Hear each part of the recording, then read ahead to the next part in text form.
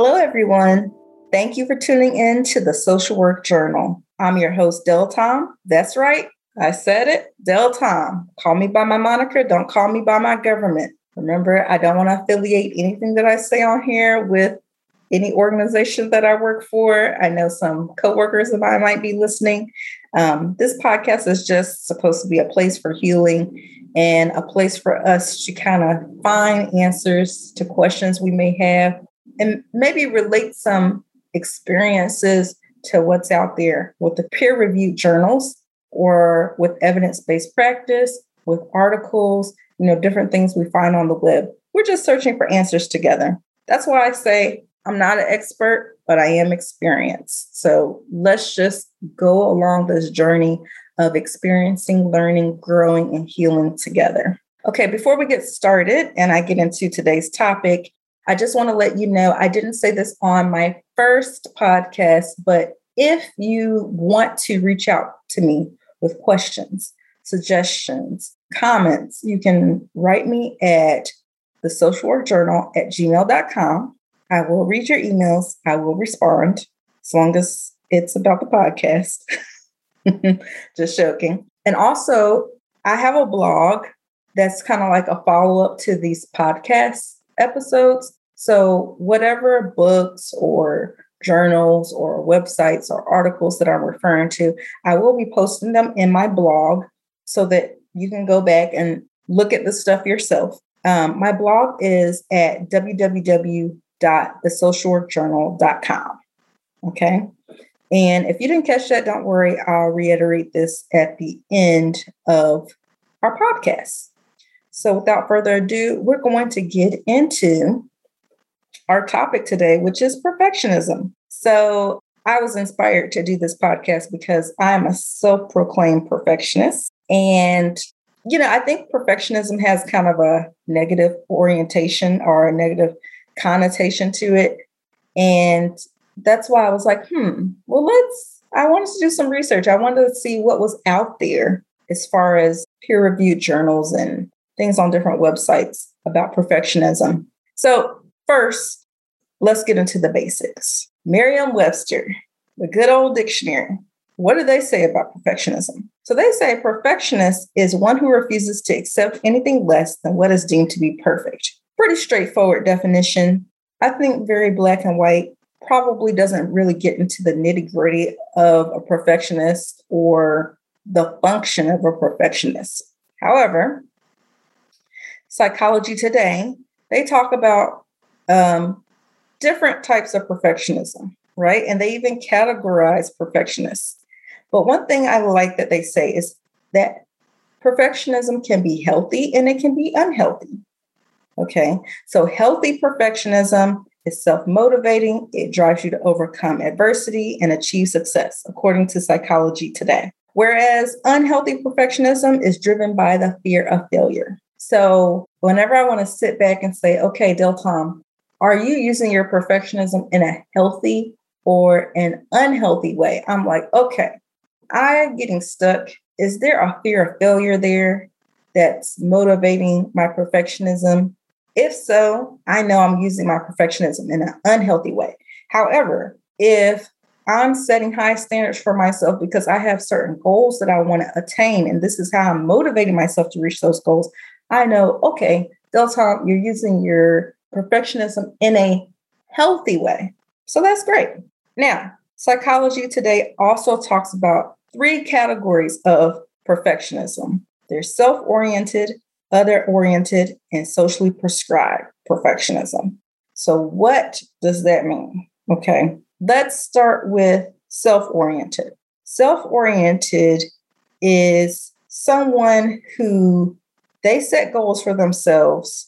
They have a certain level of standards, usually high, for their own performance. They are not consumed with what other people are doing. They're only consumed with themselves and what they have set for themselves to achieve, right? Other-oriented perfectionism, okay, that's when someone has expectations for others. They want others to be perfect in performance or meet their high standards. And when others don't meet their standards of performance, They usually meet those other people with criticism, with resentment, resistance. That is other oriented perfectionism. Self is about you, not concerned about other people. Other, you're concerned about what other people are doing, right? Now let's look at the last one, socially prescribed perfectionism. That refers to an individual who believes they have this mindset that others expect perfectionism from them, right? So because they have that belief, they believe that, hey, if I don't meet this standard of being perfect, or if I don't have this image for others, there are going to be some interpersonal consequences for me. So that's what motivates them, what others think about them. That's socially prescribed. So now that we've gotten into the three categories of perfectionism, I want to talk to you today about whether or not it's considered to be healthy or unhealthy. Now, one thing that I thought was interesting, I was looking at this article from Springer, and it says how other-oriented perfectionism differs from self-oriented and socially prescribed perfectionism. And what they specifically wanted to measure was people's kind of traits of humor. And I think this is very telling of how their perfectionism kind of influences the way that they interact with others. So, self-oriented perfectionists, they have a positive relationship with affiliative humor and other interests, but they had negative relationships with aggressive humor, callous or uncaring traits in others, and a competitive orientation from others. I totally relate to that because if I had to think about myself, I kind of consider myself to be a self-oriented perfectionist. So like I said, self-oriented, you're not really worried about what other people are doing, and you're not necessarily placing your standards on others. You just have your own goals and your own standards for yourself. I am not motivated at all by competition. I'm only motivated by the standards that I've set for myself and the things that I see as what I want to achieve. That's what motivates me. Being creative and morphing and growing. So I totally relate to the self-oriented perfectionist style. However, let's look at the other traits. So the other categories, other-oriented perfectionists, they have positive relationships with aggressive humor. So remember, other-oriented, you're concerned about what other people are doing, and you have standards that you are placing on others. So they have aggressive humor, uncaring traits, and an individualistic orientation. Okay. They have positive self-regard, but they had negative relationships with pro-social orientation and other interests. You're not really interested in what other people's ideas or beliefs or kind of what other people set as like high standards for themselves. It's all about what they think, what they believe, what their interests are, what their standards are. So very interesting. Like I said, these are people who are going to be more resistant to others that don't share their standards and their beliefs. Now let's look at the socially prescribed perfectionist. They have positive relationships with self-deprecating humor, unemotional traits. However, on the negative side, they have negative relationships with both forms of positive self-evaluations. So basically, they don't think too highly of themselves when you really get to the core of who they are. Okay. That's why there's a positive relationship with the self-deprecating humor, and there's a negative relationship with these positive forms of self-evaluation. So that Springer article, I'll reiterate it to you again, but don't worry, I'm going to also post this on my blog, how other-oriented perfectionism differs from self-oriented and socially prescribed perfectionism, further findings. And this is by, hopefully I didn't butcher this person's name, Joachim Stover. Okay. Now, there was another study that I want to get into. Oh, yeah. And by the way, just so you know, because a lot of times when I mention these peer-reviewed journals, I know that people want to know, like, okay, well, how did they measure this? Or how did they find positive correlation? Or how is this generalizable to the greater population?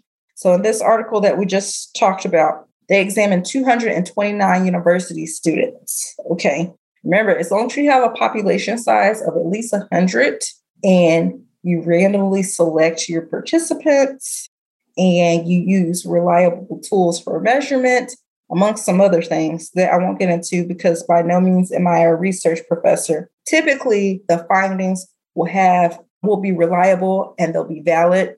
And if there's a positive correlation determined between multiple traits, the independent and the dependent variable, then you could say, okay, this article is probably reliable. It has 36 citations. So I think this is a reliable article that you can click to, or a reliable peer-reviewed journal. So don't worry, we did our research here. Okay, so another peer-reviewed journal that I want to talk about is called The Relationship Between Socially Prescribed Perfectionism and Depression, the mediating role of maladaptive cognitive schemas.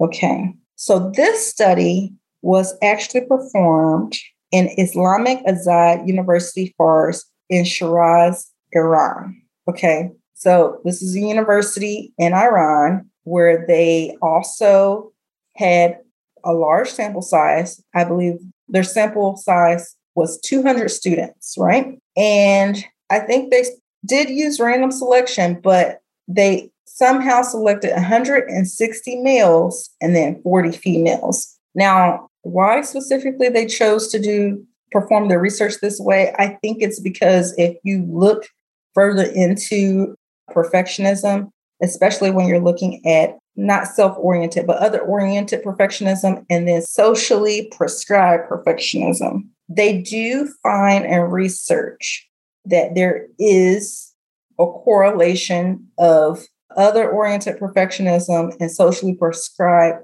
perfectionism being more prevalent in one particular gender versus another. So maybe that's why they were looking more so at males. And also, too, I think this program that they were pulling students from was some kind of, it says Master of Science and Bachelor of Science. So it was like a science program that they were specifically targeting.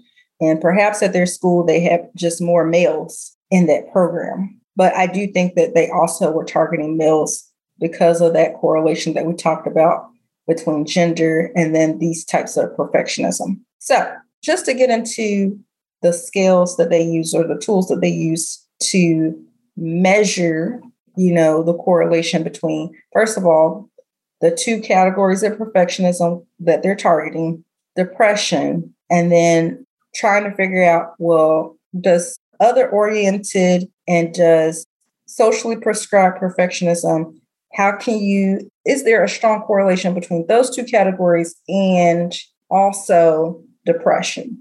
Okay, so let's look at the scales that they use. There was the multidimensional perfectionism scale. There was depression, anxiety, stress scale. There was the schema questionnaire short form.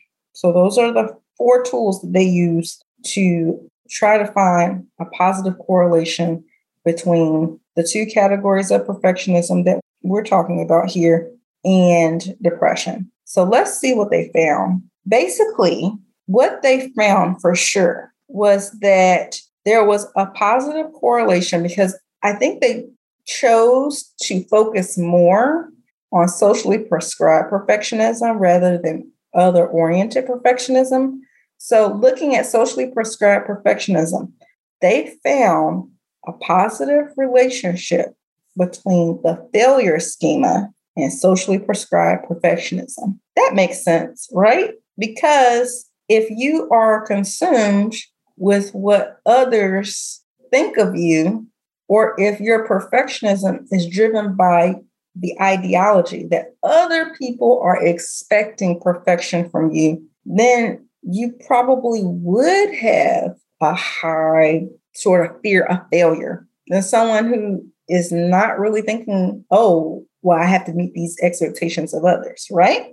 That's not what is driving their perfectionism or their high standards. So that makes sense. So what does the failure schema have a positive relationship with? Well, there was defectiveness and shame, dependence and incompetence, and insufficient self-control, which these were all things that they were able to find a relationship with depression. So is there a direct link between socially prescribed perfectionism and depression? According to their research, they couldn't really necessarily nail that down. But what they did nail down was, hey, there's a significant relationship between failure and depression, and there's a significant relationship between socially prescribed perfectionism and the failure schema. And the failure schema consists of these subcategories that also comprise depression, which is, once again, I'll repeat it, effectiveness and shame, dependence and incompetence, and insufficient self-control. So what are 5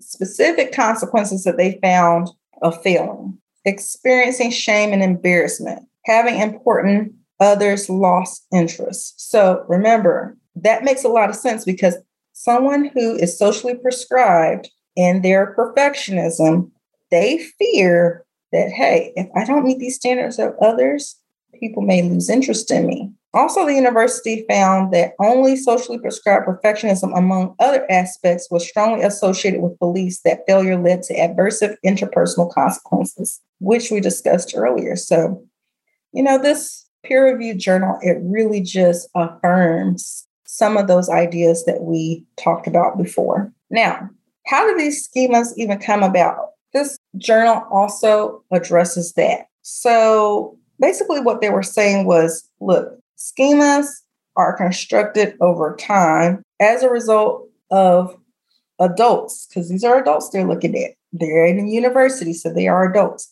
If you look at their childhood and over time, what their temperament was, what some of their dysfunctional experiences were with significant others, or if they had significant interpersonal problems, that may impact their morphing into this socially prescribed perfectionist. Now, what's interesting about this is they mention that one of those interpersonal problems could be and may have been developed from adults who, when they were children, their parents used a love withdrawal style to discipline them. So basically what these parents would do is they would withhold affection as a means of control. You don't meet my standards, I will withhold affection from you. Does this ring a bell? Does this kind of remind you of something? Perhaps our first podcast, where we talked about attachment, and we talked about how attachment is directly linked to identity.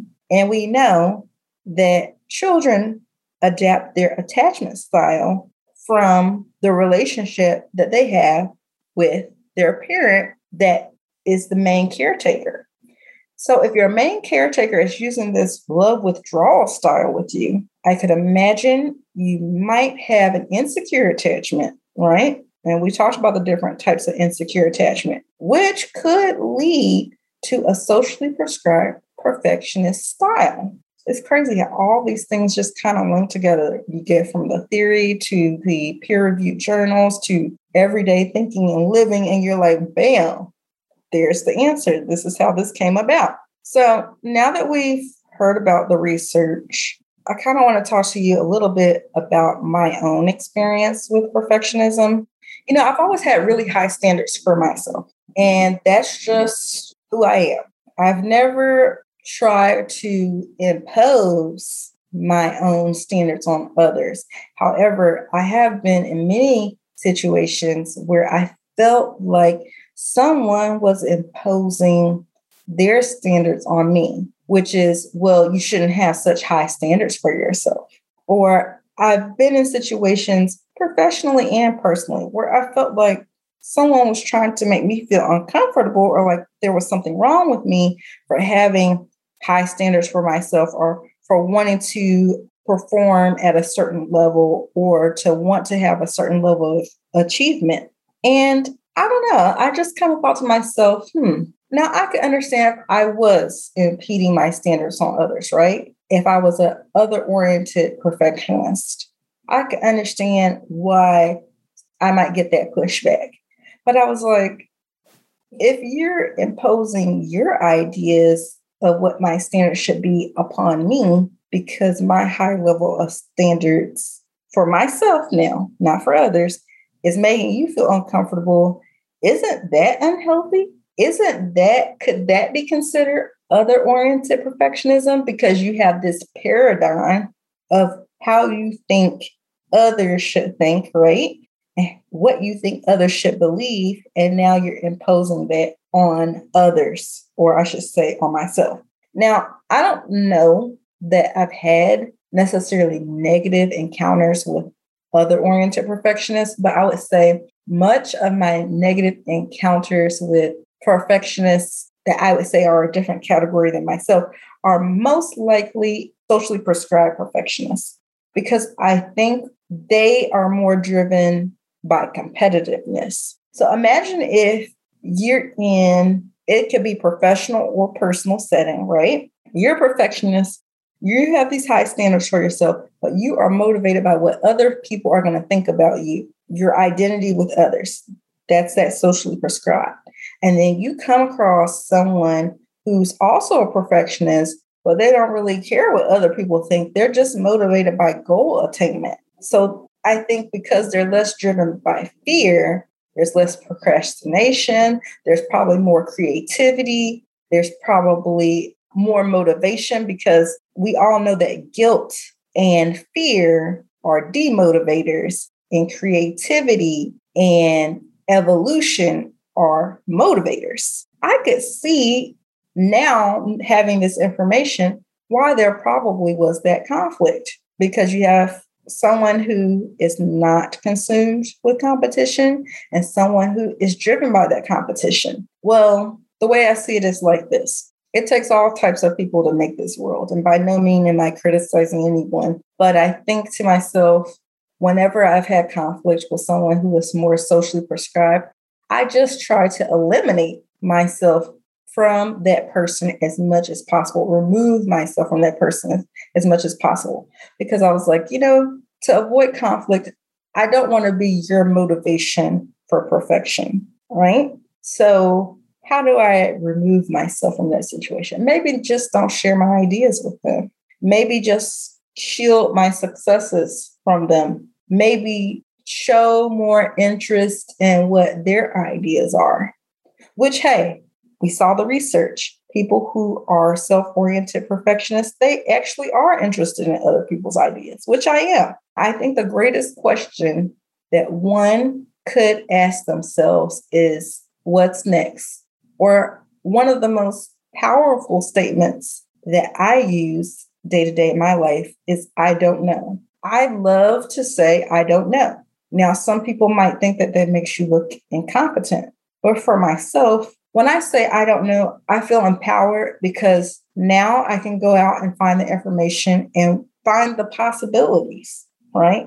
And the more information I have, the more powerful I feel.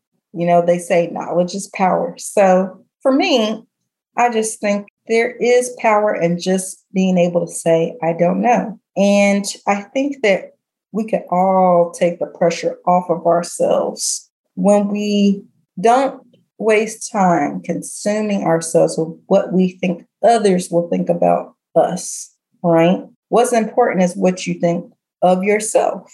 And I think the more you consume yourself with image or what other people may think of you, I think the more stifled you can be. And I think that it plays a part in insecurity. And then I think it attacks your identity, because you've actually kind of self-imposed this identity on you that no one else is imposing on you.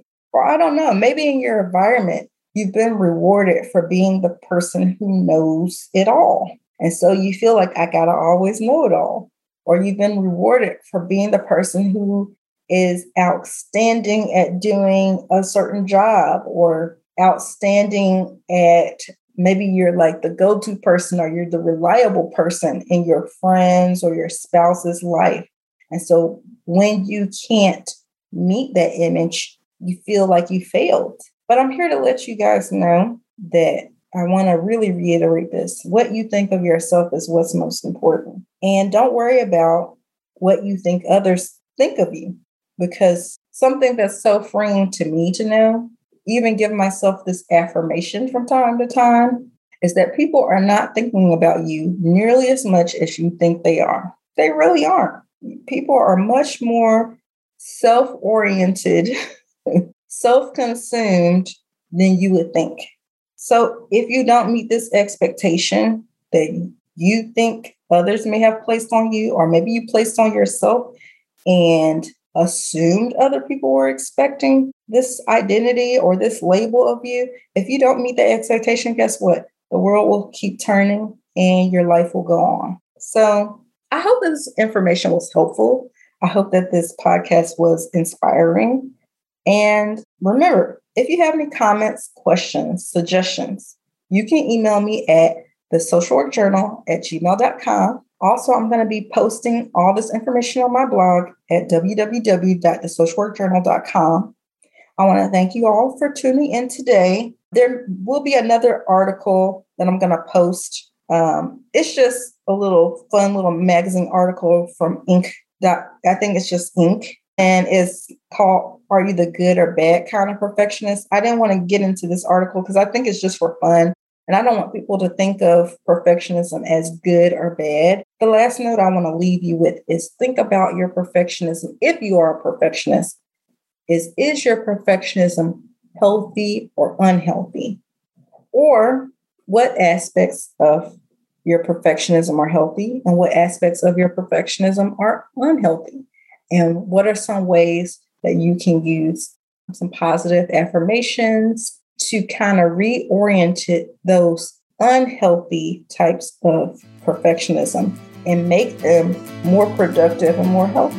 So once again, thank you all for tuning in, and I will see you next time. All right, take care.